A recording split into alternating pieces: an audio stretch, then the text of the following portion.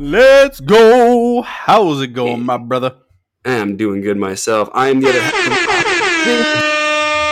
They call me the Duke. They call me the Digital Phantom. I am Bane Duke, also known as the Duke of Derps. Whew, that sounds crispy when you say it like that. Exactly. I thought about that this week while I was sitting in my room while I was bored. All right, and you can also Bane. Sorry, go ahead. Yeah, Bane, dead sniping team. All right. Anyway,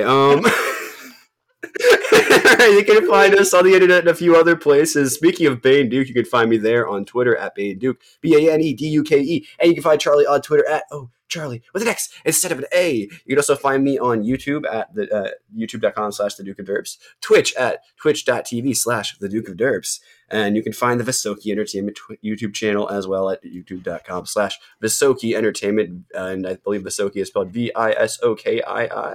Did I nail that? Beautiful, 100%. All right, and for entertainment. Yeah, and the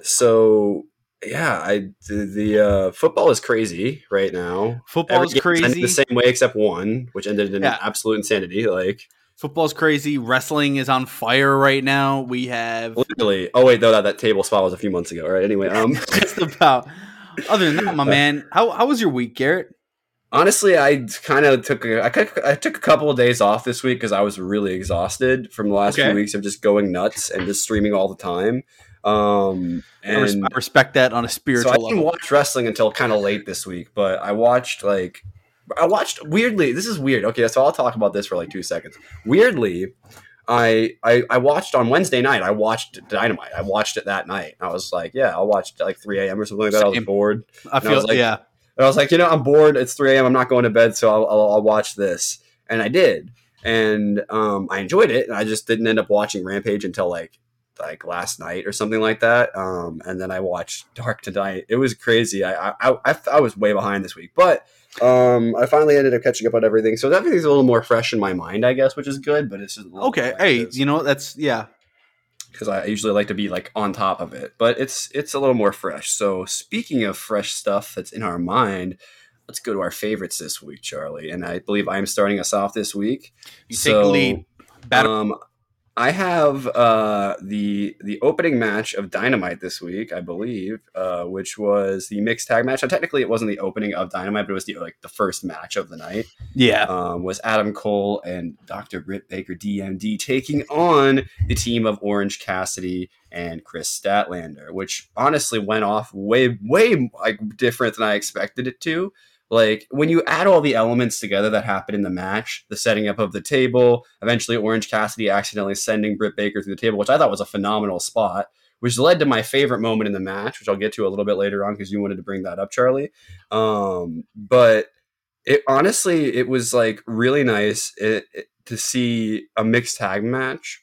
The only thing I will say that I don't like about mixed tag matches in general is that we can't have both the wrestlers just wrestling each other because like, on the indies, you would just have these people wrestling each other, like all four. They wouldn't have like a stipulation where every time someone tags, they have to switch out, which I think is just a little clunky. I think if they want to just eventually do it, they'll just have matches. Just let them roll. Yeah. One day in AEW, I think there will be a precedent set where that'll just be what happens. Maybe I'm wrong. Maybe Tony Khan just doesn't like intergender wrestling or something like that, where he wants to have a specific set of matches that are like, you know what I mean?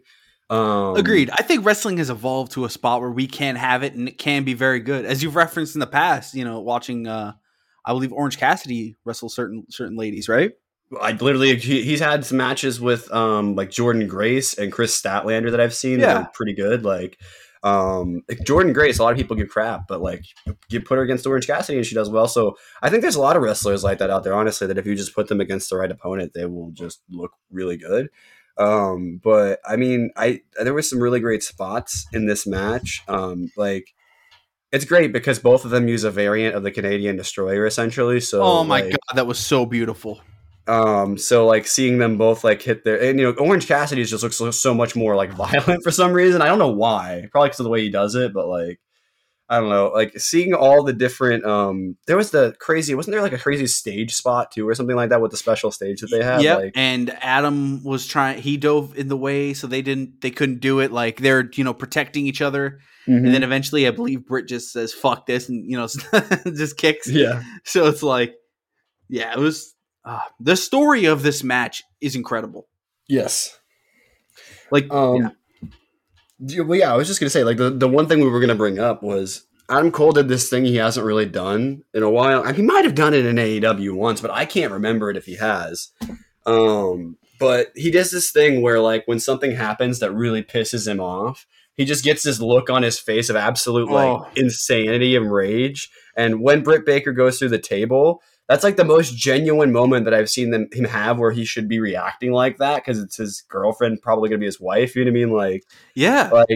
And he gets put through the table by his like arch nemesis right now in Orange Cat. It was a great moment. It was built up to extremely well in the match. Britt Baker took the bump really well, like sold it extremely well. I mean, like it was like she did set it up herself, I believe, or someone associated with her had set up the table. So it's like, like it was just a very good moment in the match, and it was fantastic to see Adam Cole just like showing off literally everything that he can do. And it's going to lead to, eventually, we'll talk about it later on, to a lights out match against Adam Cole. At the end of the show, we'll kind of dive into the Beach Break history and what we got coming up next week. Fun show. Even though the graphics look like if you've got nothing nice to say, you don't say anything at all. I thought this match, dude, like I said, the story of it, I mean, this was a very fun story to follow. Whether it's they kind of played it up as Britt and Adam, maybe it's their first time tagging together, whereas Statlander and Cassidy, I don't think Statlander and Cassidy have had some history doing this. And that brings me up something. I want to say this is the 4th mixed tag match in AEW history. Yeah. I'll run through them real quick. Kenny Omega and Riho versus Kip Sabian and Penelope Ford. That sounds like a fun match. And then we had the iconic match. Cody Rhodes and Red Velvet versus Jade Cargill and Shaq. That was kind of the debut of Jade. Jade's moment, where Shaq went through a table. And then about 6 months ago, we had Chris Statlander and Orange Cassidy versus the Bunny and the Blade. So they didn't mention as much. I mean, maybe because there's only ever been 4 in AEW history. They didn't really mention it as much as I thought they would. But I thought, they did play it up a little bit. A couple moments that really stood out to me. Chris Statlander and that Blue Thunder Bomb is fucking amazing. Yes. Am I crazy to say I think Statlander might be the best wrestler on this roster? I don't know, man. Like on the whole, like on the women's roster, yes, I would say. Yeah, 100%. Yeah, women's side. Because I think she out wrestles some of the men too, but maybe just like some. But like, like I wouldn't go as, I'm not gonna like say tiers, but I think in terms of like from the wrestling that I've seen, Statlander's near the top, and she's only getting better. If we were going to separate it into tiers, here's what I would do. I would take all the established champions that you've had in the past, right? Put them like at the top, obviously, because that's where they're viewed. Like Hikaru Shida, Britt Baker, yeah.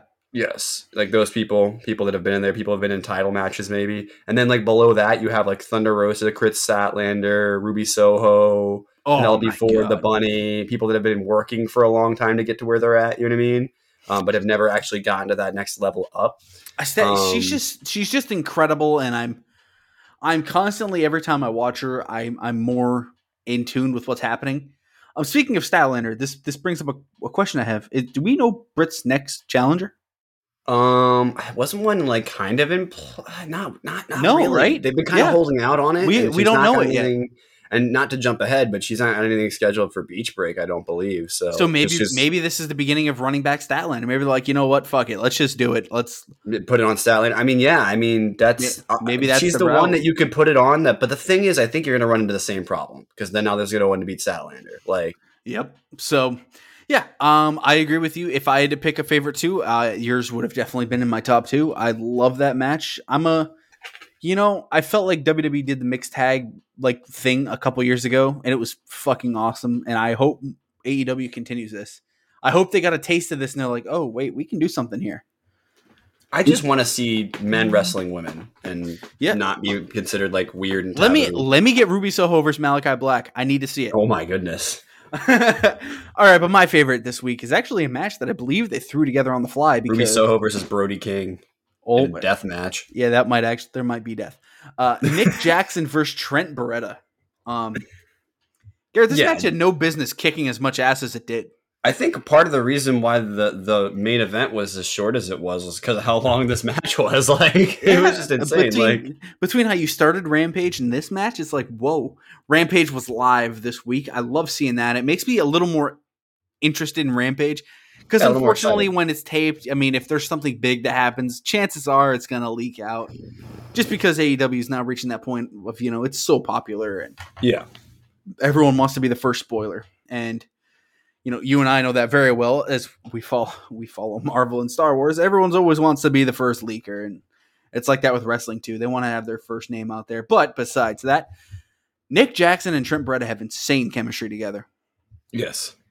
I've thought for a long time Nick is just uber talented. And I'm not going to sit here and say, one Young Buck's better than the other. But my God, Nick on his own, if Matt were to ever get hurt or just maybe say he's done with wrestling or, something, I would love to see Nick Jackson go on and run. And Nick is, I believe, the younger brother.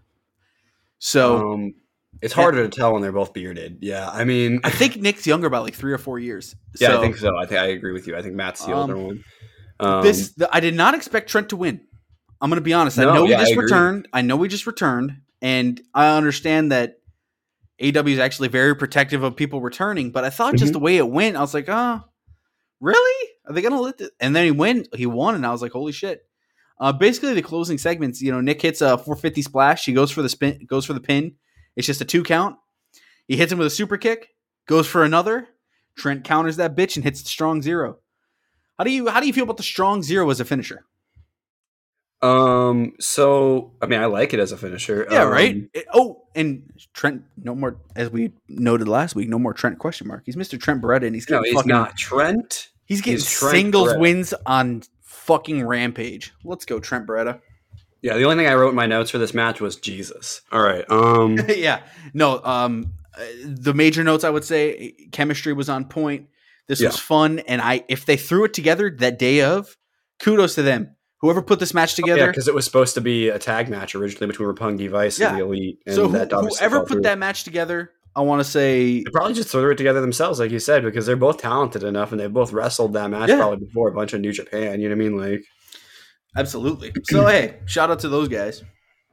That's why, you know what? That's what I'll say. That's actually what I remember thinking while watching that match. This felt like the kind of match Roppongi Vice would have had with the Bucks in New Japan. Like that's what it felt like, a New Japan style match, which AEW has every now and then because they have a lot of former New Japan talent, which I'm always down for. Absolutely. All right. So I guess that takes us to Dark this week, right? Well, real quick, we had a little news we wanted to hit. Yeah. So there's contract stuff, right? Yeah. Yeah. So kind of throughout the week, if people I've seen on Twitter, maybe you've seen other wrestling YouTube pages or just wrestling pages in general covering this, some AEW contracts are coming up. And this kind of makes sense. We've known since the beginning of this company, Tony Khan's not going to fire people. Their contracts are just going to run out, and they'll either be re-signed or let go. And so far, he's been true to that. I believe Kaylee Ray in 2019 requested a release, and he granted it. And I can't remember a specific moment after. We know a couple weeks ago. I don't think he's ever said he's not going to grant people. If somebody wants to just go, exactly. It seems them, I think. They want a healthy working environment, and 3 years in as a company, maybe 4, they've proven it, and their words have been gold with that. So I think he just tries his best to get them to run out of the contract that way, because that looks better for everybody. I think you know what I mean. It's the way he kind of looks at it. You know what I mean? I think with a couple of these names, I want to bring up a theory that I think is going to make a little sense here. All right. So there's 5 names that we know, whether it's from Fightful or other wrestling media. We know their contracts are up. Marco Stunt, Joey Janela, Brian Cage, Leo Rush, and AEW OG, as he goes by on Twitter, I saw, Mr. Peter Avalon. Yep. I noticed a trend with a couple of those names. They haven't been seen for months. Yes. Leo Rush hasn't been on TV since the middle of that Dante feud. When all that stuff with which we'll get into in a second with the Big Swole stuff went down. Pretty much since then, this is really since we've seen him. Yep. Peter Avalon, he was on Dark recently. He's been on Dark. He was on Dark this week. Yep. But Brian Cage, I He had been on the dark. The Wingmen had a match like 2 weeks, maybe a month ago, something like that. A 6-man, I want to say, against maybe Gun Club or somebody. But I believe Brian Cage specifically, since we've been covering AEW, he hasn't been on channel AEW since he lost to MJF. Or not MJF, sorry. Yeah. Since he lost to who did he lose to? Joey Janela would be very shocking, and then obviously with Marco Stunt, we kind of know he's pursuing. Joey Janela's just got a massive singles win over Sonny Kiss. I would be shocked to see Joey Janela walk. So 5 names, 5 singles wrestlers. I mean, in a way, So I don't know what sticks out to you with this. Well, there's one thing that really sticks out to me. The Peter Avalon thing's kind of surprising to me because, like you said, he seems like the kind of guy that's kind of wants to stick with AEW, but they don't really use him. And the kind of guy that's embraced his role within the company. Yes, like he knows that he's not going to ever get that push, and neither probably will the Wingmen. That's why they all got stuck together. It's like how Brandon Cutler's embraced his role. I mean, these guys have a role. Yeah, it's funny because Brandon Cutler will hit an actually perfect move sometimes, and you'll be like, "Oh, he actually is a wrestler." I forgot, like. You know what I mean? Like yeah. A lot of the people. I think Marvez trained as a wrestler, or not Marvez. Sorry, Alex Abrahante is trained as a wrestler. Maybe he doesn't wrestle well, but like I'm sure he goes to take up a bump. And like Andrade's manager, I think, is a wrestler because he started fighting people a few times. Like you know what I mean? Like so. Yeah. It's like everybody. I think that's part. I think to be in AEW at all, you just have to be able to take a bump. I think that's just like rule 1. Like that most of them probably just have in the past, and maybe they've moved on to different parts of their career, or whatever. Absolutely. But the Lio Rush thing is just kind of it's worrying, man, because like I'd agree. We were talking about this before the show, but it sets like kind of like a bad precedent, especially with the recent stuff that I brought up already with Big Swole, like. It really makes Tony Khan look real rough to some of the talent potentially that's coming in. Like, okay, because think about this: if you're a wrestler that's African American that maybe didn't like some of the things that Tony Khan had to say, right? In the same way that Lio Rush appears to not have liked some of the things that he had to say, and how Lio Rush publicly stood up for Big Swole. Absolutely. Does it make you second guess going and working with AEW at all because they already had this bad reputation for not pushing black wrestlers, and I would imagine based off what I've seen from like some black wrestlers that have covered this, like Righteous Reg and some other people that work for Fightful, they've kind of set a precedent like Leo's leaving. I've seen some reactions like that. I saw some people that's why I brought this up because that thought kind of popped into my head while I was like seeing some reactions on Twitter the other day. And I was just like, and I think it definitely opens my eyes. I'm like, if Lio was really one of the only ones that you saw go public about this.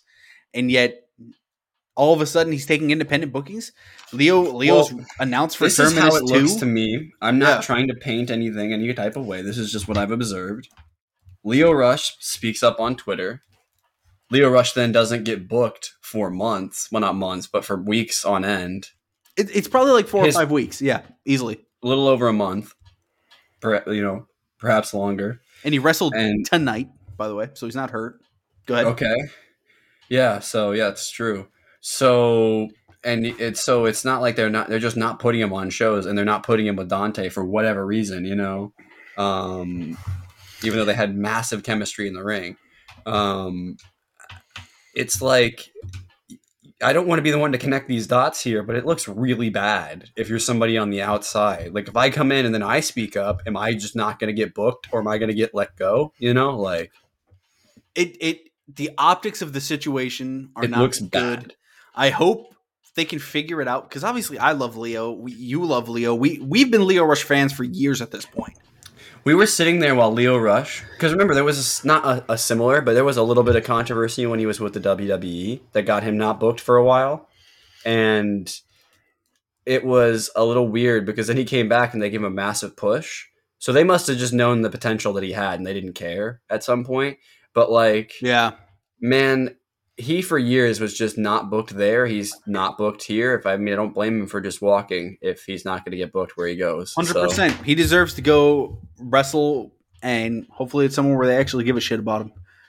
Yeah, it's like So for years I didn't get booked and pushed in WWE, and then I sign with you, and you don't do that either, and you expect me to stay. I mean, also, what? That's such a weird contract length. 5 months or whatever. Like, yeah, what the hell? what That was is that something about? That is the I weirdest haven't part of it to seen. me. I haven't really seen that mentioned anywhere. But Leo was just All Elite. I might be able to pull up the exact episode. You probably could pull up, yeah, because And I it's bet you could not that find it. long ago. If you find the photo, even you probably backlink it to the Twitter post. You know what I mean? Yeah. So I don't know, man. It's very strange. I guess, like I said, we're just going to have to keep an eye on this, really. So, anyways, September 30th is when they posted it on the AEW website. what the hell? And his bookings are up February 14th. He could have been signed before then, and they just didn't post it. You know what I mean? Yeah. That's maybe September 14th. I learned that trick. I don't know how I learned that trick actually for finding it back through the Google search. That's like a 5-month contract, huh? So weird. Brutal. All right, you want to run us through Dark Elevation? Yeah, Elevation this week. Yeah, absolutely. Let me just pull up my notes really quickly. So actually, Elevation actually opened with like it wasn't a long match or anything like that. I don't think. I can check the time on it really quickly. I'm actually curious because I don't actually remember. Hopefully this doesn't like play through or anything like that. That'd be awkward. But all right. Anyway, sorry. I'm gonna just do that while I'm talking about this. But we had Matt Sydal and Lee Moriarty taking on a couple of jobbers to open up Elevation, and these are just the things that I noticed throughout the match. Everything that Lee Moriarty does, and I think I've said this a couple of times, just looks crisp, man. Like it just looks great. I don't know why, but everything Moriarty does just looks great. They had mad synergy in this match. Like they looked like a tag team more so than I think that Dante and Sydal did, or even Dante and Leo did. Like I think they looked like a unit, all like they've been working on some stuff off screen or something. Like, you know what I mean? They looked good together. The other cool thing was this match finish was a submission that I guess was passed down to Moriarty from Alex Shelley, who used to tag with Matt Sydal back in the day. So that's just a cool little touch to throw in there, even if that's not actually true. Even if Alex Shelley had nothing to do with it. Not just throwing these guys together, man, because there's something there. I agree. I think there's a tag team there, and especially like we've talked about this, and we'll get into this more when we talk about the moment when it may have had a little bit of significance later. But like, these two have a lot of potential, and Matt Sydal has been doing this for a long time. I mean, he was toiling away over in Lucha Underground for years. You know what I mean? Like just having like, ridiculous matches. You know. Anyway, we went from that match. I don't actually know what the submission was called. But it was Alex Shelley's old submission, so you can find out what that was. But Ty Conti had a nice little win in the next match. She used the Ty KO to finish her. Nice opponent. to see her still pick up some victories. It wasn't like spectacular or anything like that. It was a good Ty Conti match. I guess the chick that she was wrestling, I believe, in this was I said chick. Wow, I sound like an absolute. Anyway, she sounds like she was like some kind of like martial artist. So I like that they give her opponents like that, and they do that with guys when they remember they were bringing that Ruas guy in for a while, and they were doing the same thing. They were giving them actual striker opponents to fight against. It makes it feel a little bit more legit and a little bit different. But it was a Ty KO for the finish. You know, I like that she's got multiple ways to finish opponents. It's good. Up next we had the Gun Club. Yeah, go ahead. No, go ahead. I was going to say, it adds more verisimilitude when we're watching her in these big matches and she hits at that, oh shit, she might actually pin her. Yeah, because you never know. Like, I think something AEW does well is that, like, your signature could also be your finish. You know what I mean? Like, it just happens. It's like kind of like when you're playing a wrestling game. Like, sometimes you hit the signature and it's like, oh, I can pin him here. The Blue Thunder Bomb. Absolutely. Yeah, anyway, so the next match we had the Gun Club picking up a win against a couple of tag team Dobsky brothers. Colton Gunn looked phenomenal in this match. I've done this before with him, but Colton, I think, might actually be like closer to Billy than Austin is in terms of his actual wrestling style. And it shows because he just does everything that his dad used to do, and it looks perfect. And like Taz was shouting it out in this match because he looked great. I know some people hate the Ass Boys, but I feel like they have a spot in this company. Mark Henry, I think. But yeah, no, they're great. Honestly, and like later on in this week, we get some stuff with them that I think some people are going to be annoyed by, but like I think they might be ready. They used the Colt 45 to finish this one. It's a great finish. It's a great name. move. I like it. It was a good match. It was just a quick little. All right, so Frankie Kazarian got a squash. He choked him out with the crossface chicken wing for the dub. Real quick about the guy he squashed. His name was LeBron. So this is the guy I was telling you about that I liked. He needs to change that name. Yeah. And if the name LeBron. Yeah, true. That's one of those names, man. I mean, I know he spelt it different, but still. I know, yeah, he's gonna have to change that probably. But I liked what he had in the ring. He looked interesting. Great look. Yep. And he did some interesting stuff. Like I think he was trying to like every now and then a couple of these guys will just be like, yeah, I'm just gonna give you some randomness. And like Frankie loves that shit. He'll just start wrestling you. He doesn't give a fuck. You know what I mean? Like, he's like, okay, fine, we'll do it. You know. Big shout out to Frankie Kazarian, man. He's just great. You know what I mean? Yeah. They throughout this match they were talking about like the wild history he's had since he's been in AEW and the Elite Hunter, like just great guy. You know what I mean? Wonder what's next. Right. Ruby Soho. Yeah, I wonder. We'll have to see. Ruby Soho got a quick win. They've been doing some interesting stuff with her in matches on Dark. I don't know if you've noticed this, Charlie, but they've been like finishing matches differently with her, and like she's been taking on like random weird opponents. Like I like this. It's like she's just kind of like the female Dark, just like she's the one that wins all the stuff on Dark. It's time to recruit her to the House of Black. Oh, all right. I still think her tagging in a mixed tag with like CM Punk would be sick. Oh my god, dude! Yeah, I think I just booked a match. Anyway, she finished it with a no future kick. I like it because it came out of nowhere like she did in this match. It's just an enziguri, I think, or something close to that anyway. Yeah, it's like a back heel kick or some weird. I don't know what it actually is, but like it's good. I remember her hitting it on Nia Jax and it looking like she actually just kicked her in the throat, and I was like, I fell in love with it. Yeah, it's good. It's a good move because she can do it in a couple of different ways. Well, so yeah, I said not. I totally meant Nyla Rose. My bad. I totally fucked that up. That's okay. It's okay. I would like to see those two have a match. I don't want to see Nyla get hurt. All right. Come on. All right. Who can sustain more injuries? Match? No, I'm just kidding. No. All right, I'm getting canceled for that one. All right. So the next match we had Private Party picking up a nice W with one finger as the pin from Isaiah Cassidy. Isaiah Cassidy and Mark Quinn are just great. Give them a push. They won't. We discussed this earlier. They literally won't. Just like they won't push the Acclaimed. Just like they won't push Leo Rush. Just like they won't push Dante Martin. Why did Dante Martin disappear off TV for a month? You're not wrong. AEW is doing this thing right now where they just need to start giving everyone 6-week title reigns so they can all have their title reigns. Oh, fuck that. Nope. Private Party up next. Fuck. Hey, they have new management, though, which we'll talk about. Absolutely. So, and then the final match of the night, we had Jay Lethal have a nice little quick end of the night match. It was like 10 minutes or something like that. I don't know. It was kind of strange. I liked the little like. I love when the crowd at Dark gets involved because like sometimes they yell dumb shit, but sometimes they yell funny shit. And Jay Lethal is the crowd love Jay Lethal. I mean, it doesn't matter where he goes. Jay Lethal's been around for long enough that everyone's just like, yeah, this dude's like. I still go back every now and then and watch the segment of him from TNA with him going back and forth with Ric Flair. It's still one of the greatest segments in the history of wrestling. It's so random, like unbelievable amount of charisma. Just like Ric Flair having to just acknowledge, okay, this guy's pretty good. Like, this guy's got some sauce. But the Lethal Injection is still a fantastic finisher, and I will hear nothing else. Jay Lethal picks up the win with the Lethal Injection. All right, and I think he rolled out of like a schoolboy into the ropes, flipped in for the Lethal Injection. It was just a great finish to the match. Like now, for those that have been following us, they know what I'm about to say. Is it a coincidence? Both Jay Lethal and then Sydal and Lee are bookending the show. I don't think it is. We'll get to that later. So yeah, I think there's something going.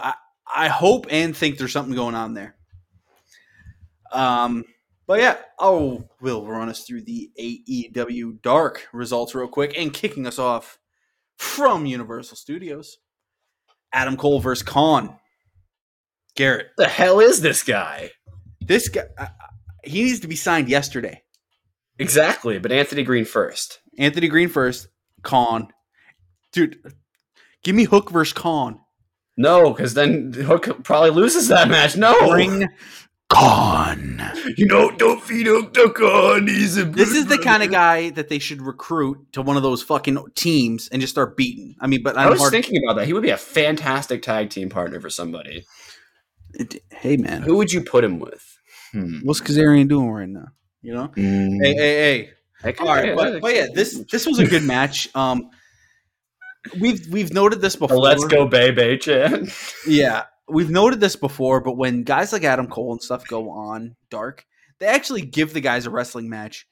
And giving someone like Khan a wrestling match, someone who's kind of making a name for himself on the indie scene, and he's got a little bit of a fan base. For him to get this match, I think puts him on a bigger scale, really, right?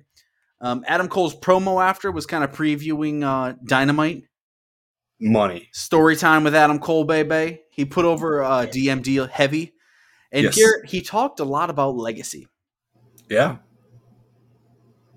Adam Cole cares about his legacy. And I think of course he does. I think that was obvious from the fact that his group's called the Undisputed Era. He wanted to leave an undisputed mark on wrestling, and he did for 4 years in NXT. You know what I mean? And the fact that he cares so much about his legacy, I think it shows that he is not just going to come into this company and just, he knows who the fuck he is.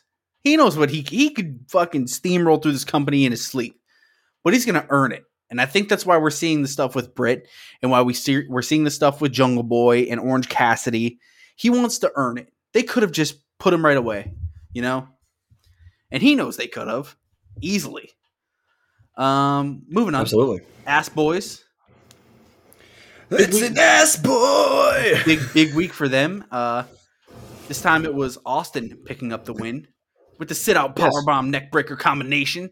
They faced a couple fellas that I have not seen before, but one of them had a pretty cool mask. I believe his name was Larentes. They have some random tag teams, man, on Dark. It's wild.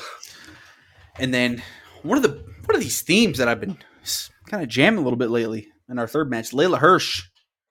Dude, I'm digging Layla Hirsch. I like how she got signed purely off of like one performance, pretty much. She had been with the company for a little while, but like that one match that she had against Jake.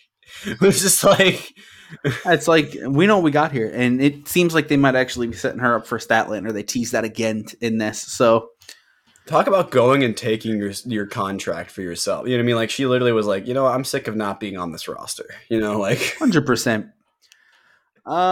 We had a quick squash match with Lance Archer for obvious reasons. They're trying to build him back up for Hangman. In our fifth match, we had again another quick squash match. This is just kind of build up for the match on Wednesday, and this was Varsity Blondes picking up a victory. Brainbuster into I don't even know. It's like a sick. This is what I wrote: sick, quick combo of moves to end it. That's what it was. Yeah, Brian Pillman picks up that victory, and Julia Hart was not.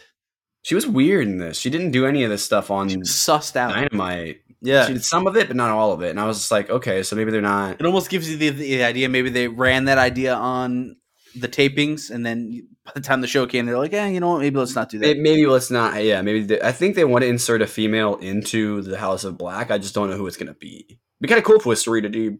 So. Yeah. In our sixth match, we had Red Velvet picking up another victory, and I don't think this comes as a surprise. I think we both kind of assume Red Velvet, maybe Jade's challenger at the pay-per-view or something. I think possibly, that's what they're setting she beats Layla. That makes sense. I really think Red Velvet's getting set up here. Sky Blue again. Hey, she had a match against Serena. Okay, so they're going to sign the Renegades, right? Clearly. Yes, and the Renegades look great. They look the same, but yes. Yeah, Charlotte and Robin Renegade. Yeah. They need to find some way to, how the Usos would always have one that would wear, a rag or something, in their pocket so you'd know which one was... something needs to happen there. Sky Blue has a twisting flatliner that picks up the victory, and look, Sky Blue, she's got a good look. She clearly, I think she can go in the ring. So hey, more power to her. She didn't really get a chance on Wednesday. I'm still waiting for the Anthony Green Sky Blue Red Velvet faction called the Rainbow Warriors. I'm still waiting for it. And Orange Cassidy, special guest fucking enforcer. Oh, Jesus. Eighth match, Anna Jay with Brody Lee Jr. Again, as we've noted, this is just kind of setting her up. Quick Wait a minute, Malachi Black. No, I'm just kidding. Quick stat pad for for the next week. In our 9th match, this is the one we've been waiting for, Garrett. Daniel Garcia with 2.0 versus Anthony Green. The greatest of all time, Anthony Green. Holy shit, can these guys go in the ring together? Anthony Green is... Dude, if they don't sign Anthony Green and he ends up going somewhere else, I'm going to be so disappointed with AEW. He feels can't miss, doesn't he? He has that thing that I've been talking about for months now. I just can't describe, but he has it. And if you don't sign him, he's going to have it somewhere else. And then he's going to become a massive star, and then you're going to sign him, and it's going to cost you way more money.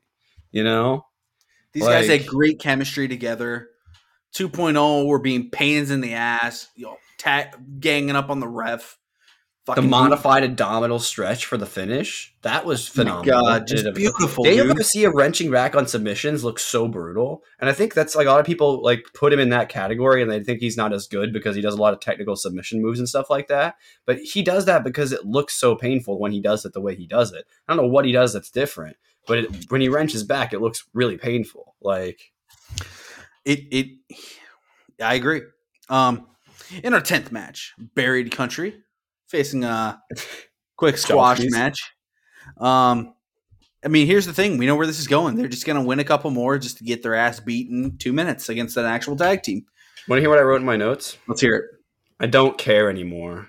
Just get rid of them. You're not going to use them. Pain. Just cut them because you're not going to use them. You're just going to make them look like fools. They're not going to care clearly because if you ever see anything with the guys from any of the vlogs that they just randomly pop into, they seem like really nice guys that don't like to start shit. So I just don't think they'll ever stand up for themselves. So they'll just be. Yep, I agree, and it's something to keep an eye on. I hope that they can figure it out and that we can get maybe some resurrection for them, but it just probably won't happen. No, by the time it happens, they'll have lost to so many opponents on their way up to stuff. It's not going to matter. I'm never going to see them as credible. Sean Dean, dude, he's going to have to win 60 matches in a row to even have a decent win. Well, but Sean Dean is a good enough wrestler, and they've given him enough competitive matches. The thing is, when they lose on TV, they lose badly. They don't get any offense in. We still haven't seen Wheeler Yuta or... Okay, of all the times the Bear Country have been on TV in the last 2 months, which is 2, by the way, I've been keeping track, because this has been a thing that I've been fucking ragging on for a while. You can tell how upset I am by this. It's so annoying, because they're really talented. This match showed it. They can do random crazy moves, like the double, whatever that thing is called. This could be their version of a War Machine, man, when those guys were fucking torching Japan. Oh my God. And that team was repackaged multiple times, trying to get it to work, and it just never did over there. And it's this could have been the next athletic big man. Why is it every time there's an athletic big man team, the promotion just does not book them? I don't get it. But they won't be booked here. Maybe, if they're okay jobbing out to everybody over the next, and maybe they are. I don't know. Yeah. Maybe they need a leader. 11th match, final match, the main event is kind of teeing up our Dynamite match we talked about. Orange Cassidy and Wheeler Yuta facing the Wingmen, JD Drake and Peter Avalon. Could this be one of Peter's final matches? That's probably Peter's last match in AEW, I would have to think. The Swan Song. His gimmick looks great. His hair looks great. I actually enjoyed the match for what it was. It was only 10 minutes long, honestly. I was kind of short for a main event. Yeah, and Ryan Nemeth out there. I love Ryan. I hope we see him. He doesn't get booked. He's a guy that will end up signing with WWE for a lot of money. That's my prediction. He'll leave as well. Team up with his brother over there. Yeah. Oh my gosh! Can you imagine what would they call him? You think it'd be Ryan Ziegler over there? Yeah, they could. Yeah, probably. Who knows? Or maybe something else. Maybe that's where they changed Dolph's name. Maybe they changed Dolph's name. Maybe finally he becomes Nick Nemeth. Oh, the Nemeth Bros or something. Oh, the Nemeth Brothers. That actually sounds, and have them be a heel tag team. Actually, you know what? I might actually get me to watch a little bit of WWE. Fucking add them to the Dirty Dogs. No, but Cassidy connects with the Orange Punch to pick up the victory. Yep. Yeah. Hey, Dark was what it was. It was, and they had some good stuff on there. So we'll hop into the main course of our meal here, and that is AEW Dynamite, Garrett, and a little bit of an emotional start to Dynamite. I did not know this was happening. I'm not going to lie. The return of Jon Moxley. Here's the thing. We can't really put into words what this promo was. If you haven't seen it, you're just catching up on wrestling for the week, kind of listening to us and just kind of getting the vibe. If this is worth checking out because this felt real. It truly meant a lot from him. Right off the bat, the first words he says pretty much are telling a heckler to go fuck themselves. And I mean, this is. I can't really say his words and put them into a better perspective than he did, Yeah. What I wrote in my notes was this is like inspiring. That's what this was. Yes, good point. Very inspiring. So this is an example of somebody who took the time to check their mental health and make sure they were okay and make sure that they were healthy. And he looked great. Oh my god, he looked exactly. I saw the side by side of him from a couple months ago. Last time we saw him, holy shit! He looks 10 years exactly younger. He looks exactly how he did when he debuted as a part of the Shield. Like he looks great. I think he wore that jacket the way he did with nothing on it to make that point. Be like, hey, I'm in just as good a shape. So that shows you how big of a deal this actually was. Like for him. I mean, I'm excited to see what he's going to do in wrestling now. You know what I mean? Like, and we got a tease of that on Rampage. Mm-hmm. So yeah. That was an emotional start to Dynamite, but it was very good. We then cut to MJF backstage with Wardlow. He's cutting a promo and says he would have won if he was a seasoned veteran. Yeah, he basically was cutting a promo on Wardlow. Yeah, essentially. He says that Wardlow put his hands on him and crossed the line, and then MJF, he's like, look, buddy, I'm just going to have to dock your pay. And then MJF starts talking to the camera some more, but none of us are looking at that. We're looking at Wardlow. All we can look at is Wardlow just staring at MJF angrily. Staring a hole through MJF. I mean, that's when that finally happens, when he finally attacks MJF, it's going to be glorious. What if he costs him against CM Punk? Oh my god, I'd love it. Actually, no, I want them to have a finishing match. But no. Yeah, true. I like how we're both in agreement. It's like, yeah, we were just watching Wardlow at that point. And we then have our match of the mixed tag that we talked about. So we'll move on past that. The Inner Circles, Chris Jericho, Santana, and Ortiz are doing a backstage interview with Alex Marvez. Jericho says he doesn't give a damn what Eddie Kingston has to say. And pretty much Santana and Ortiz cut him off, dude. Yeah. He says Kingston said something last week that may be true and to tread lightly because they do give a damn about Kingston. I would love to see Santana Ortiz and Eddie Kingston become a faction and then have Sammy Guevara, Jake Hager, and Chris Jericho remain as the Inner Circle. That would be awesome. And then as this is going on, they then say they question Jericho because of him. That may be the reason they've never been AEW Tag Team Champions. Think about it, dude. Is this our first ascension, like truly within the Inner Circle? They broke up originally, right? Once. They've never technically broke up. They did feel like they went separate storylines for a little bit there.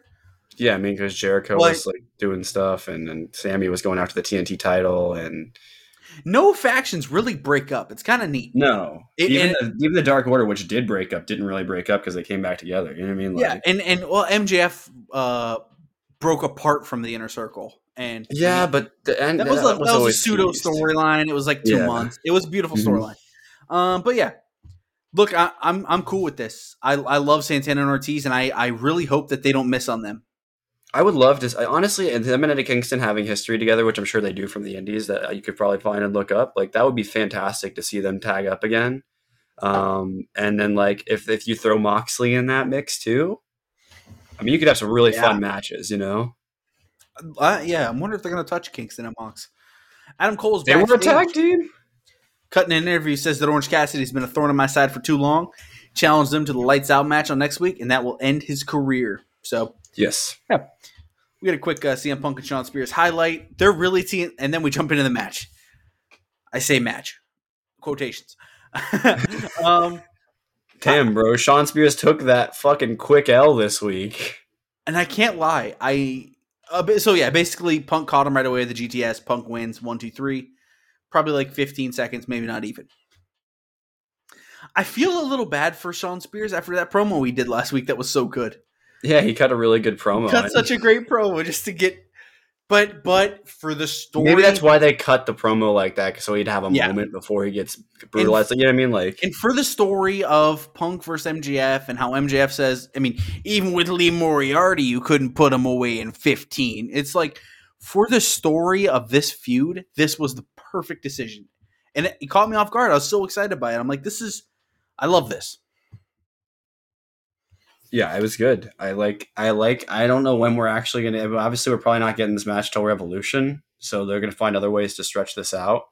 I don't know how they're going to necessarily do that. I'm excited to see because, they're not going to have this match on Dynamite, obviously, or they would have probably at Winter is Coming, Yeah, so. Or one of the other shows like that. A lot of promos tonight. We then jump backstage with a segment of Billy Gunn confronting Christian Cage. Christian looks great, by the way. Gunn says his boys are ranked in the top 5 and they deserve a match. And then Christian Cage kind of insults him a little bit. He says, the apple doesn't fall too far from the tree, kind of noting that Billy really never did anything, on his own. And then the Ass Boys jump Christian and kind of beat the hell out of him. Yeah, so I guess that's the feud we're getting for the first title defense for Jurassic Express is going to be against Gun Club.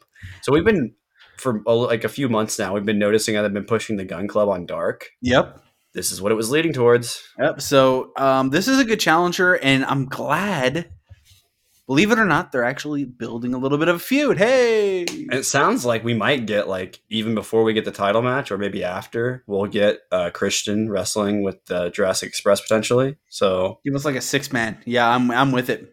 It feels like that's what this is all going to lead to. Maybe at Revolution, maybe they'll have the tag title match before then, but the feud won't be over, but they won't give them another title match. Just keep that precedent, you know what I mean? They'll just have like a 6-man or something, like, because like Adam Cole did that, even though it wasn't a title feud. Like they still did that, like where they ran it back with multiple ways when they were feuding with Orange Cassidy with the Elite or whatever. Not Orange Cassidy, sorry, whoever it was. Anyway, you know what I mean? Yeah, they made it interesting. So I'm cool with that. It's like we've said, the Ass Boys do deserve to do something based on the ranking. Ass Boy. All right. Anyway, then another promo time. Cody Rhodes. It's probably one of the more important promos we'll dump into.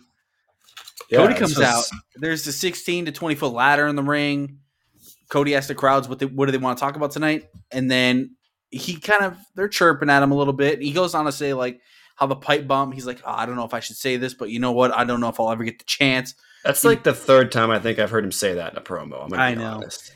He says the pipe bomb was a new revolution, and then he starts getting real fired up. He's like, he talks about how CM Punk was the return of the decade, and then he talks about how he did everything Punk spoke about in that pipe bomb. He did. He brings up the Forbidden Door. He says he built it. He talks about he's been gone for 2 weeks, and he said, I know Red Dragon graduated from hip toss class, but I don't need to see the Bucks beat Developmental again. Dude. And then he goes on to say, oh man, this was brutal. He goes on to say, I know we're not in the business of renaming people Gunther McGillibuddy, but showing up to AEW calling herself Brody Takes Balls. I never put 2 and 2 together about Brody King having that name. Mm-hmm. Maybe that's why they waited for so long. They weren't it's comfortable possible. with it. And then the Gunther McGillicuddy. So if you guys aren't aware, this week Walter had a name change to Gunther, which was originally going to be Gunther Stark, which is a Nazi commander. Yeah. And talk about putting yourself in some hot fire there. There's no, I'm sorry, but like, there's no one on fucking Google.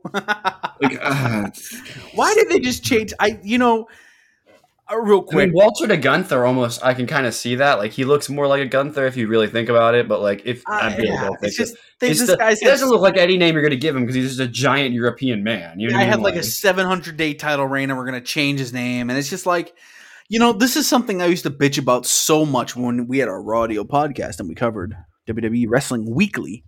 Yes. My God, I fucking hated what they do with names. And you know what? AEW doesn't even think about it. In fact, we get people longer names. You know what we haven't talked about? Like, what's that? Did we talk? We might have talked about this briefly last week, but I guess Mustafa Ali's release is being denied. Yeah, dude, what the? He posted a picture of the Joker burning money. I thought that was fucking great. Like, That's he's some just going to sit bullshit, at home. by the way. Yeah, he's just got to sit at home and write out his contract, which sucks because who knows how long he's left on it. This is the kind of stuff I know Tony Khan takes notes on. And he's like, he's I don't want to be that guy. Ollie's going to be signing with AEW probably now, especially after this. I mean, you know what I mean? Like, so pretty much to end that promo, Cody calls, says Tony Khan sent him a contract for his match against Sammy, and maybe it's not the contract he wants because, as we talked about those contracts earlier, Cody Rhodes is also a free agent right now, but obviously Cody's not just gonna. Oh, Stardust is showing up in the Rumble. I know, guys. Stardust isn't going in the Rumble. You know what? If he does, holy fucking shit. You can see how disappointed he was when the crowd started chanting that. You know, like he was like, "Come on, guys, I'm not going to leave AEW. I helped start this place." You know, like so. Yeah, again, I mean, this sets up the match for next week. We'll talk about at the end kind of what we think of that match and my favorite thing he said. When he says when wrestling has more than one royal family, he doesn't just mean him. He means the entire AEW fan base is the royal family of AEW, you know? Which I thought that was really good line. It's nice. You know? It's very nice. But yeah. I'm excited to see him and Sammy in a ladder match, by the way. Like, 100%. That's gonna be fun. I'm saying that a lot today. You know there's going to be death. That's like my new... So I don't know what the fuck I'm doing. Jade Cargill will take on Anna Jay in an open challenge, and Anna says she will do it if she takes the win. Okay, but you need to understand that I am that bitch. I love, Jade. I believe her when she says this because she's so fucking. She got such a build that you're just like, holy shit, she's a badass. Yeah, that was just again a preview for Rampage, which we'll talk about. House of Black debut as a tag team against the Varsity Blondes. Not the longest match. But I felt like we kind of got to see the chemistry between Brody and Black. There was continuity between the last match that Malachi had with what's his name, Brian Pillman Jr. Yeah, where he did the spot where he screwed up. It was actually one of the coolest things I've ever seen. Now that I think back to it, he purposefully messed up the springboard, and it actually looked more brutal because he purposefully did it. You know what I mean? Like. But it actually probably was just super safe. And then he just instantly gets not Black Mass. What is it called in AEW? Whatever, the heel kick or whatever that he does. Yeah. Right? Can't find it right now. But yeah, we know. Black Mass. The knockout. The Black Mass is what it was called in WWE. I can't remember what it's called in AEW. But, and he didn't hit the springboard properly, so he was a little scared to hit it now. I think they'd done this with Pillman one other time, maybe, or somebody else maybe had a similar thing, and maybe in a different company even. But like, I like that. It's good because he would be a little hesitant because he got psyched out the first time. You know, maybe it's not worth it. But then that leads to distractions. It leads to this was a fast match. Brody fast. King looked fantastic in it. Brody King ends up hitting Pillman with the slam, and he gets him for the victory. So Brody King. Another first, getting the win. We love to see it. Story here is setting up that after the match. Malachi Black's about to cut a promo, but Pac shows up on the screen for a video and says he has a newfound vision and purpose and sees Malachi Black as every other cretin in AEW, and he will not. This is going to be such a good feud, dude. My God, this is something we. And you know what we can do because there's a particular injury? We can have tag matches between House of Black, Pentagon, and Pac. Give me what I want. Which just sounds like strong style from hell, you know, like. Dude. Those are four of the strongest style wrestlers I know of. I am super down with that. So we'll see that. We then cut to a video of the returning Lance Archer, which that yada yada yada. We know they're doing that, and then there's Brandon Cutler is recording a video message for Trent Beretta and Rocky Romero. I don't know what the hell happened here. They must have not had any cameras available or something for some reason. I love this weird gimmick of people going backstage to talk to Cutler because of the BTE thing. So it's people are going backstage to talk to him, and now. Not only does he do all the Young Bucks footage, but now he's doing the people that face the Young Bucks. And so he's recording a video message for Trent and Rocky, and they're challenging them, and they're going to reunite Roppongi Vice for one night. And, and they're being fine wine. They're being super nice to him, and he's so confused by it. He's like, "What? Oh, okay." He's not used to people being nice to him. I don't know, man. There's these little things. This guy with the fucking cold spray, and now this. It's like if I were to create like a wrestling character in my head as like a stooge, you know what he has to do at some point? There has to be a moment when someone gets distracted and he hits a super kick on somebody. That's what has to happen. And it's like the greatest pop of all time for Brandon Cutler. People would go fucking nuts. They would go nuts. He hits it on Wheeler Yuta, and literally the background guy against the background guy. He hits it on Marco's stunt. Real quick, I forgot about mentioning this when we were talking about it earlier, but you totally just reminded me. The Orange Cassidy and Britt Baker were in the ring, and Orange started doing those little kicks. Yeah, that was good. That was beautiful. We jump into Murder Hawk Lance Archer with Jake the Snake Roberts and Dan Lambert versus Frankie Kazarian. So I guess Dan Lambert's just going to be with two people. Yeah. Whatever. Dan Lambert, I mean, okay, so here's how I reasoned this in my head. Jake's a Snake is doing business with Dan Lambert in the same way that other people are doing business with each other later on in the show. Okay. Because Jake the Snake doesn't really have a lot of connections in AEW. It doesn't seem like, you know what I mean, like direct ones. So, like maybe Tully because of the age, you know, because they're both been around for forever, but like they haven't had any, he hasn't joined up with the Pinnacle at all. Although I think that would be interesting, you know.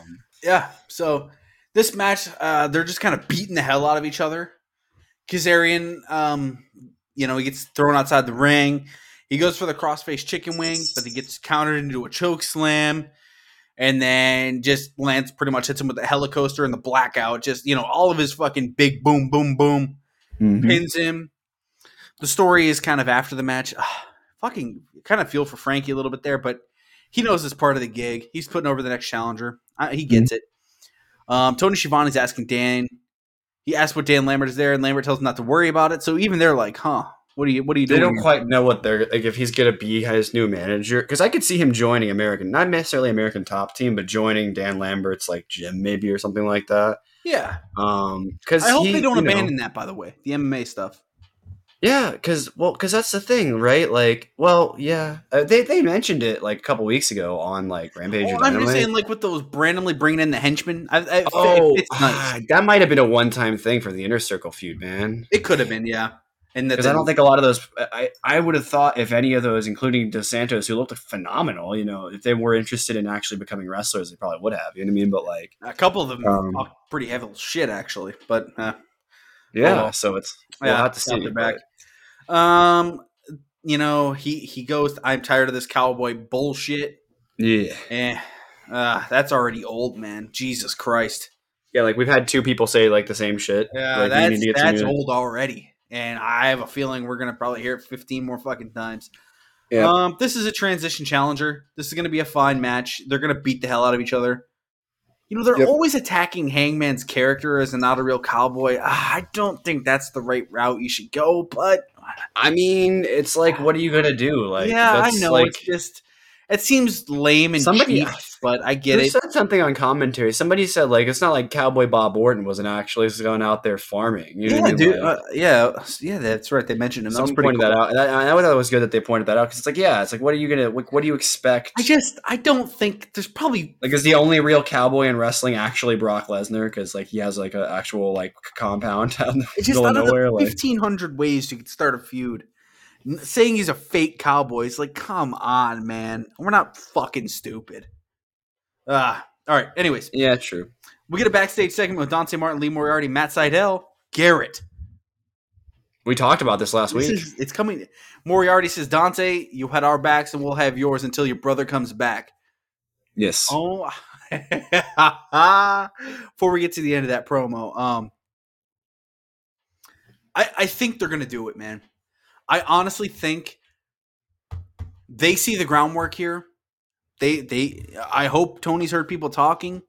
What a better way than to get a new faction going with a lot of these wrestlers that have been seen as AEW dark guys. Literally. Even Jay Lethal, man. Jay Lethal at this point is an AEW dark guy. I would love for Jay Lethal to become the leader of Top Flight, man. It'd be so good. And so when I hypothetically booked this in my head, I assume Leo would still be there, and obviously later in the night, later in the week, the news broke. that maybe he's not. But in my head, there's a 5-person group: Lio Rush, Dante Martin, Jay Lethal, Lee Moriarty, Matt Seidel. I nicknamed the group. Throw Darius Martin back in there because he's going to tag with his brother when he gets back. Yeah, as soon as he gets back. I nicknamed the group Time for Flight, kind of playing on Lio Rush's, time and top flight and all that. And I wish that wasn't a line in Sammy's theme song. Otherwise, you could do it. Yeah, I mean, look, I think honestly, just sticking with the name Top Flight would probably work. Yeah, I think so. I think that's probably what they'll do because that's what I think there's so much potential here for a group of 5 young men, including, and Jay Lethal being kind of this older veteran of the group. You could push Jay Lethal as a single star while also pushing these guys as single stars, having them go on winning trips for the next 6 months. I mean, you could take any of the 3 of that combination of stars and make a trio out of it too when they do the trio styles. And it could.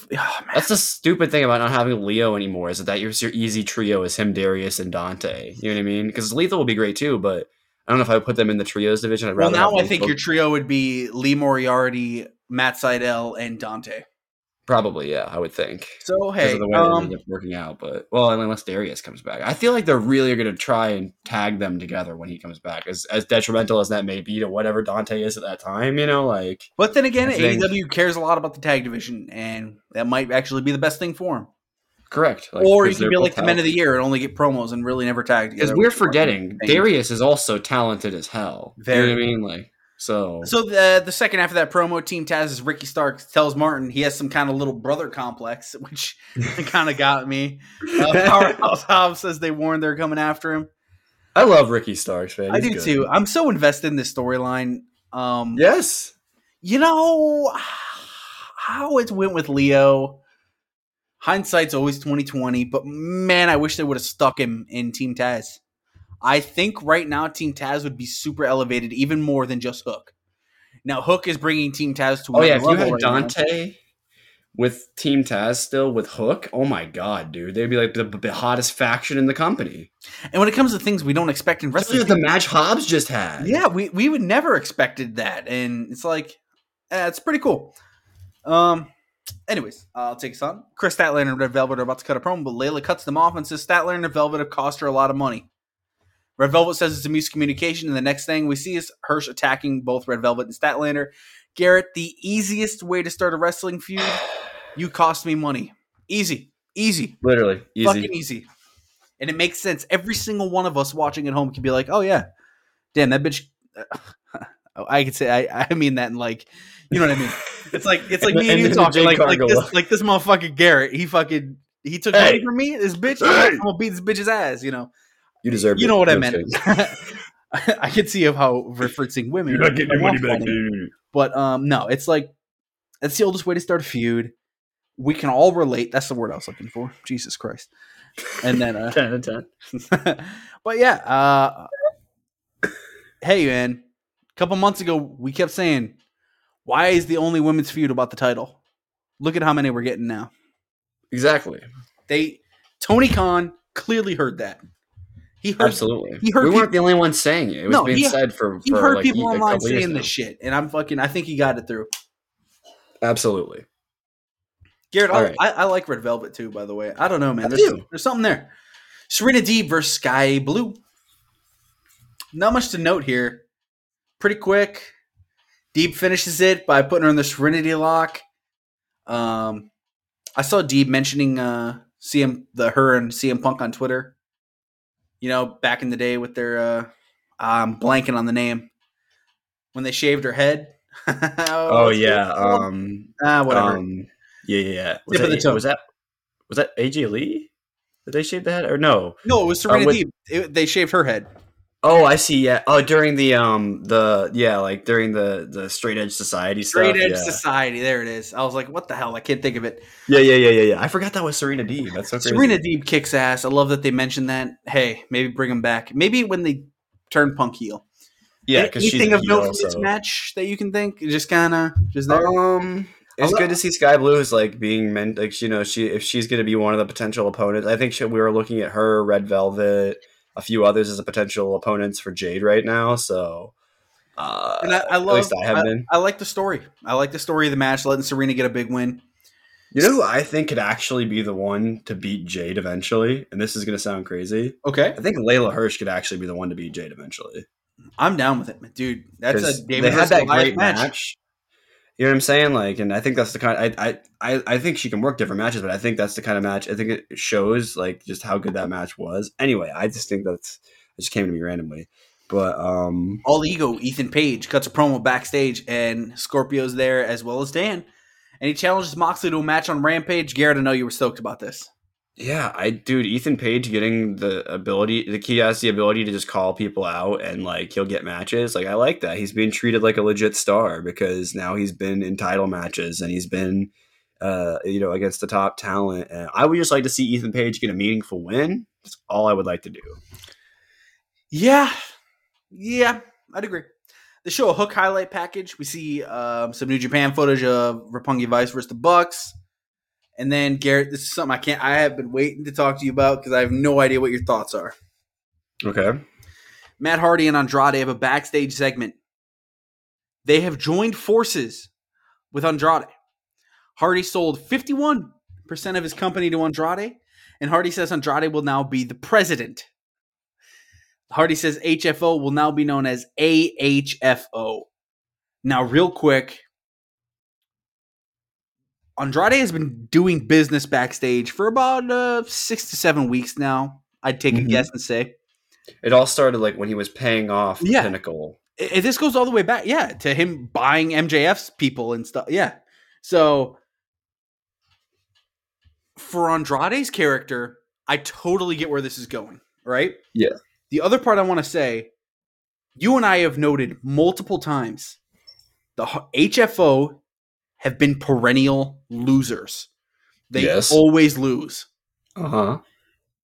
They seemingly now have done a big change to that and hopefully can change the fortunes. That would be great. I would love to see Private Party and some of the other people in the HFOs. So those are my thoughts. Love to see all those people. Those are my thoughts. I think it makes sense for Andrade's character, and I think this could be good for the HFO in not being perennial losers. And when I mean perennial losers, I mean losing the match. They're all great wrestlers. But yes. Yeah. What are your thoughts on this has been very controversial, I think, or people don't give a shit. Yeah, I think some people I think the HFOs get lumped in as kind of like not entertaining for some reason. I don't know why. Like they have a really good incredible talent. Yeah. And it's just a weird mix, and I just think that people would probably like if Matt Hardy wasn't on TV so much, maybe they wouldn't, but he's not really that much, like especially like lately. Like I don't know. I agree. Like they went on Dark a lot and they lose a lot on TV. It's like right. That was my biggest thing. They needed to do something with this. So I don't know. We'll have to see if it turns out being good for them. Great. If it doesn't go anywhere, then what was the point? Like something's telling me we're going to see Andrade recruit to this. I would think so. I think they're going to expand. Like it's now. I would have because now you can have two sections. You can have the Andrade section, and you can have and that means we could have like you could maybe if you wanted to specifically bring in some like luchadors or some lucha style or some like. I mean, where my brain immediately went. My brain immediately went, "Oh my god, is this how he brings in Bandito?" That'd be awesome. I mean, you want to talk about bringing in a mercenary that just immediately changes the game? I also think he's going to start cutting people. I would like to see him make cuts. What if he makes a controversial cut and cuts the Butcher out of the group? Right? What if he cuts Joel? Yeah. What if he makes a controversial? What if he's like, what, Private Party? You guys could be doing better. And, and on his Andrade voice, I'm not even going to try. No, that's that. But yeah, I think this could either mean two things. It'll never fucking matter, or this could turn around some careers. I think this is not doomsday for Andrade. People are like, "Oh my god, they're fucking killing him. He's got nothing out of this. This is what he's doing, guys." His character just elevates that group. I hate to say this, Matt Hardy is fantastic, but he just doesn't, on his own, do enough. I think if they had been able to get Jeff, which for some reason, again, it doesn't seem like some of these talent is just not showing up, and I don't understand why. I understand there's non-competes and stuff like that, but like, damn, Jeff Hardy literally got maybe released. this week. It could be. That'd be awesome. But yeah, so we'll jump in. Imagine the pop of Jeff Hardy showing up in AEW, dude. Oh my god, I'd love it. I just let's go Andrade. You know me, I love Andrade. It's different. So let's hope they do something with it. Darby Allin and Sting versus the Acclaimed. What did you think of the intro by the Acclaimed and the match overall, Garrett? I love every time that Max Caster cuts a promo essentially via a rap. It's great. It sucks because they're never gonna do anything with the Acclaimed. You know, like. Well, they notice how the fan reaction. They at least they know that we like them. They're the biggest heel. They're the heel baby face, dude. They're the heel team that everybody loves because when they talk shit, it's great. It's like why the Miz was so over for so long because nobody could cut a promo like him as a heel for a long time. You know, like absolutely. So yeah, and then a bunch of dudes showed up that could cut better promos, and you're like, oh, the Miz isn't actually that good. Like, you know, like yeah. As a main event, I think it was pretty good. The goth face stuff was pretty funny. Darby Allin and Sting picking up the victory makes sense. I imagine that's going to be the Lucha Jurassic Express challenger at the pay-per-view, but you know, potentially we'll have to see. All right. So yeah, I mean, all in all, I think this was a fun main event, right? This wasn't like the greatest main event we've ever seen, but the commercials weren't completely horrible. Which no, I mean they haven't been really lately at all. Yeah, and I think I want to say they see the crowd reaction with the Acclaimed. Now, this is not the first time they put them in the main event, even in this past month. No, they know. So, Sting, man, holy shit! Real quick, how is he still so good? Like, I don't. What the hell? Sting looks. I still want to see Sting versus. I still think it would have been fun for us to see Sting versus Billy Gunn in 2022, just to see how it would go. Yeah, I think it'd be fun.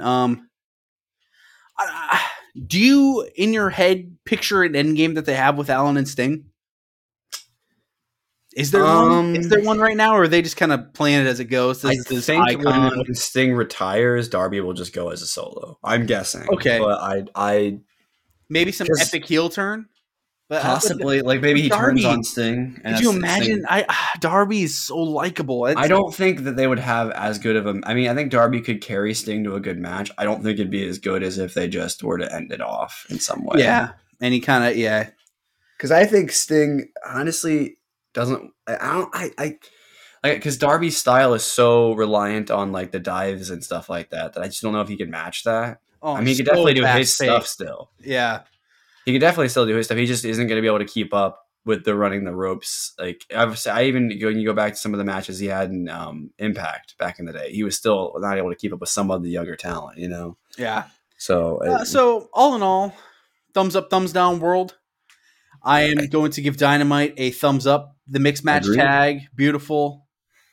Yeah. Fun show. I mean, we're so fucking AEW just blessed. It's so easy to please us because AEW just doesn't do bad matches, really. Apparently, a lot of people didn't like Dynamite last week, which I find so surprising. I'm like, what?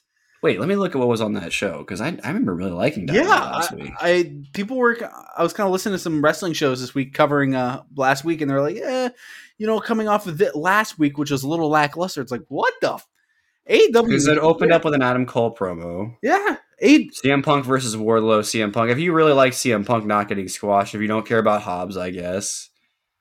Yeah, there was a lot of promos last week, but we even mentioned that on the show last week, like that it was a promo heavy show, and people probably weren't going to like that. But there were some big moments. Lance Archer came back. Brody King showed up. Right? Pac had his incredible moment. Like how could you dislike that show? I feel like we're so blessed. Garcia versus Guevara main evented. How is that a bad show? Right. Maybe people are picking that up. I don't know, man. Shout out Daniel Garcia. Let's jump into Dynamite Rampage, which is the complete opposite of promo heavy. Literally. Well, sometimes it is. 4 matches, including like just balls to the wall, like our first 2. Yeah. On commentary, we had Jericho, Starks, and Taz. I really love that team with Excalibur. Great and team. Starting us off, Jon Moxley is back in the ring, facing All Ego Ethan Page. This kicks off with the collar and elbow tie-up. I mean, this was fun, man. This was fun. Yeah. Ego can go, man. It was like our first 15, 20 minutes. This is... I don't want to dumb it down to like something so stupid, but like seeing Mox back and seeing him right back in it with a guy we love as Ethan Page. He plays a heel character, but like it is vlogs, but he's such a nice guy. He's so likable. Yes. I don't really know. This to me is AEW. He should get pushed more. This match to me was AEW. Let him and Scorp run after the tag titles for a little bit. They'd be great opponents for Jurassic Express. I would love that so much. Dan Lambert would love that. Pretty much our match ends. You know, Mox hits him with the paradigm shift. He leaves the ring. He's going through the crowd. The camera's sticking on him pretty long, and we see someone standing there. Bryan Danielson is standing there, and he begins to clap for Moxley. Dude, I cannot wait to see that. Because we got it teased during the tournament. We were going to get it. This was going to be this was going to be the final. By the way, still haven't seen Miro. Hope he's all right. Jesus. Is Miro dead? Yeah, question mark. You good, bro? Good? Did the white light get you? Yeah. Outside of the really fun match, did he get taken by God? Did he get sent to hell? He's in the quantum realm. No, man. This was like when we think of like this is gonna sound so dumb, but when we watch Game of Thrones, and it's a really good episode. And then you get hit with the cliffhanger at the end that makes you like the episode even more. That's what this Moxley match was, into the cliffhanger of Danielson right there. And we're like, oh my God, I want to see that. So we'll get the promo for that probably next Dynamite, we'll think, or something like that maybe. I don't know. We'll see. That should be set up. That should be a pay-per-view match. It's only a month now, I believe, in between shows. You can save that. Absolutely. Promo of Jurassic Express calling out the Gun Club for attacking Christian. And I believe... Jungle Boy said, Billy Gunn, you old salty bitch. You and your ass, boys. And I was just like, oh, okay. I was kind of looking down at my phone, and then the promo starts, and you old salty bitch. I had to rewind it real quick. I'm like, Jack Perry said a swear. These guys are so fucking likable. Jungle Boy is great. I love him. Probably our Rampage main event next week. Unless we're on Beach Break and I missed it. But we'll have to look at the matches. That'll be fun. Yeah. I mean, that's just really setting us up for that. We've kind of talked about that already tonight. We get Nick versus Trent. We already had that. Quick video package with Thunder Rosa and Mercedes Martinez shows how they're feud again. Just have the fucking match already. Yeah, what's going on with that? Why? Like Mercedes needs to move on to either A, somebody else, or B, not like before they had the match, but like, or B, like they need to have this at the pay per view or something, like because they just haven't had the match and they haven't. Or Beach Break, and I don't believe it's. I don't want to. I don't think it's scheduled on Beach Break. No. Yeah. So, weird. Hook versus Serpentico. Hook fucking Nation. Hook Nation. Baby. We've talked about the presentation of Hook, the booking of Hook, whatever you name it. The hookening. The hookening. Perfect name. Serpentico is doing a streamer thing, and Hook just fucking linebacker nails this guy. he never got the streamers off, I don't think. No, he just crushes him. Then he hits him with a big overhead throw. Serpentico did get a kick in the face, I believe. And then Hook locks in the red drum, gets the victory. After the match, QT comes out to trash talk Hook. Hook goes right at him, takes him out, and then steps over him like Allen Iverson did. It's like, oh my God. So now we're probably going to get Hook. I said this back like 2 matches ago. I think we'll probably get Hook versus QT next as his next match. And that's cool for, again, we always talk about guys like kind of knowing their role in the company. And that's not to rag on them or look, every wrestling QT's company, a trainer, dude. Like he knows what he's supposed to do. He's supposed to train people up and then win occasionally so that people can beat him and it means something, but he faced Punk in Chicago. He faced Cody. He gets big matches sometimes. Cody on a pay-per-view. Like this guy's had big shows. He gets those matches. Now you get to be Hook's first like feud. And he manages one of the cooler factions. Like. Yeah, absolutely. So, good for him. Good for Hook. Hook, I can't believe the presentation of this young man. He feels like a fucking massive star already. And when he has that first like actually competitive match with somebody where they get some offense in on him and he actually seems like he might lose, that's going to be so much fun because he can go already. It's just now you need to put him in against some people and let them go. I want to see what Hook it can do. Wrestle one of those technical masterpiece wrestlers. And Lee Moriarty. Yeah, our brains, our fucking brains, dude. That's all we got to say. You know, it would be great. Actually, I was just thinking about this. I mean, obviously, Bryan Danielson would be like the ideal match, right? Yeah, but because he throws a lot of suplexes and stuff like that. But honestly, I could see him locking up with honestly half of like AEW's roster because so many of the people do. But like, I was just after watching some of Trent's matches, man, I think that would be a fantastic first really competitive opponent for him to go against, especially because Trent seems like more and more he's kind of slowly pulling away from the best friends. Like, I feel the writing is on the wall for that. I feel like his look change, the fact that he's doing this stuff with Wheeler is not just because it's like weird and they keep mentioning it. So I'm not saying it's happening anytime soon, but like maybe if Adam Cole beats Orange Cassidy, it causes a rift in the best friends, you know? Yeah, I mean, oh, man. Because it's weird. Like, I don't know. It just seems weird that he's like having... the route is open if they want to take it, right? I don't think they will, though. I think he just got back and they want to run some other stuff. But, you know, I don't know. Like, a nice babyface faction. But he could also be a guy for Hook because Hook's not a babyface anyway, so it wouldn't have to necessarily matter.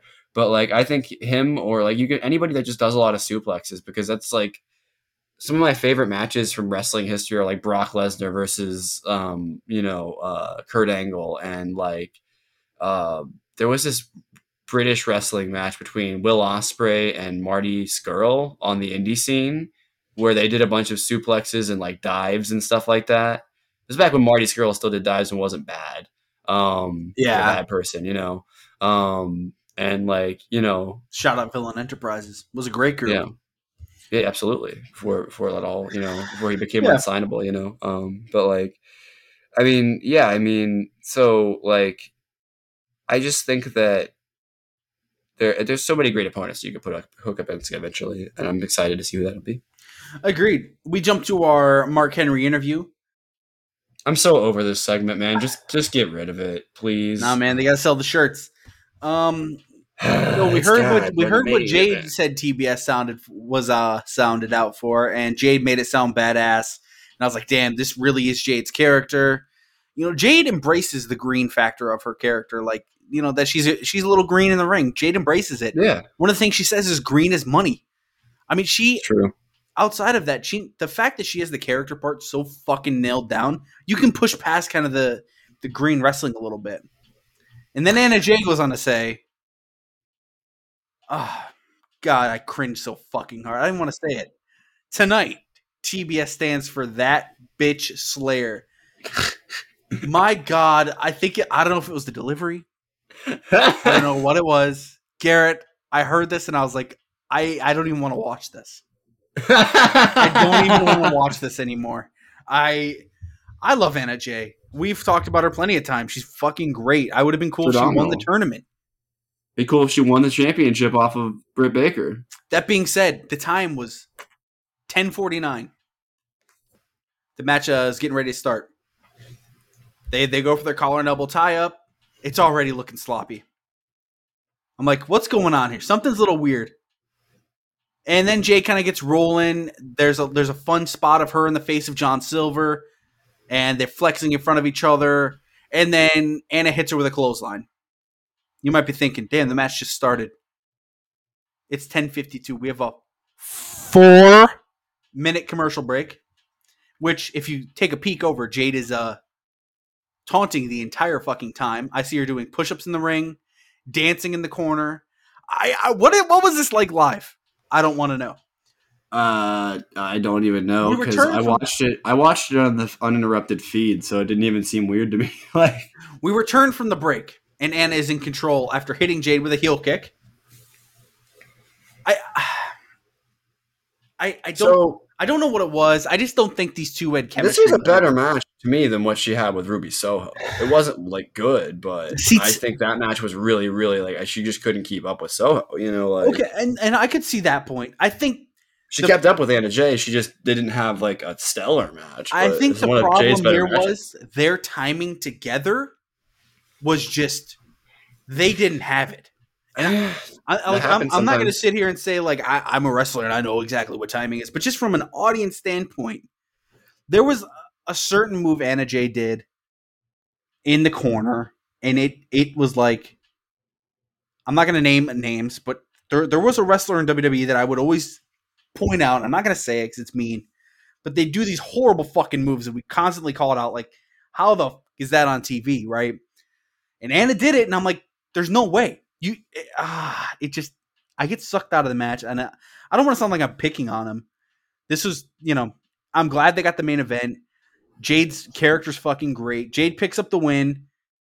They show that she's 25-0. She's screaming green as money. They get the shot of her kid. It's like, damn, this Jade is money. Quite literally. That's why the green is money. Literally. I think what I took away from this was, though, I don't know. It had to be the chemistry with each other. Maybe this was quite literally the first day they ever worked together. Could be. It was a live match. And they're both, neither of them are like, it could be that Jade gets the jitters when it's live, Yeah, it's something, man. I'm not gonna, I'm not gonna pick on either one. It's just like there was something off to me, and so you didn't feel that in Hook's first televised match. You know what I mean? Like, which is weird. But hey, the stuff with John Silver was hilarious. Simp Sterling was pretty good. The finisher was beautiful. The setup to the finisher was a nightmare. But other than that, it worked. In terms of the result, I think let's get a feud, right? But go ahead. Any other thoughts? I didn't have anything else to add about that match. I enjoyed it enough that I was like, okay, that was a good main event, but I really hated that commercial thing. That was bad. Yeah, I guess it's hard because sometimes I watch it and it's on the interrupted feed, so I don't notice the commercials as much. Yeah, I know when they're happening, but I'm just like not paying as much attention. Like 10:49, they're walking out to the ring. They literally just start going, and then there's a 4-minute commercial. Yeah, I'll say that it did feel like it was sudden. I mean, maybe some time got cut from this match. Maybe that's why it felt a little disjointed. Rampage normally doesn't do well with 4 matches, so I don't know. But yeah, hey. I like the booking result, and at the end of the day, I think that's all that matters, right? Yeah, I think really ultimately. So let's talk a little bit about Beach Break. Well, before we do that, we need to give it a thumbs up or a thumbs down. Oh yeah, even if I didn't like the main event, that doesn't take away from the rest of the show. Thumbs up for me. The first 3 segments kicked ass. Agreed. All right. Real quick about Beach Break. Let's cover last year's because this is the second annual Beach Break, and I feel like it's fun to. Talk about the first one. All right, so our first one, we had a tag team battle royale for the AEW World Tag Team Championship match at Revolution. So the winner of the match went on a Revolution. It's kind of nice to see the timing line up for this.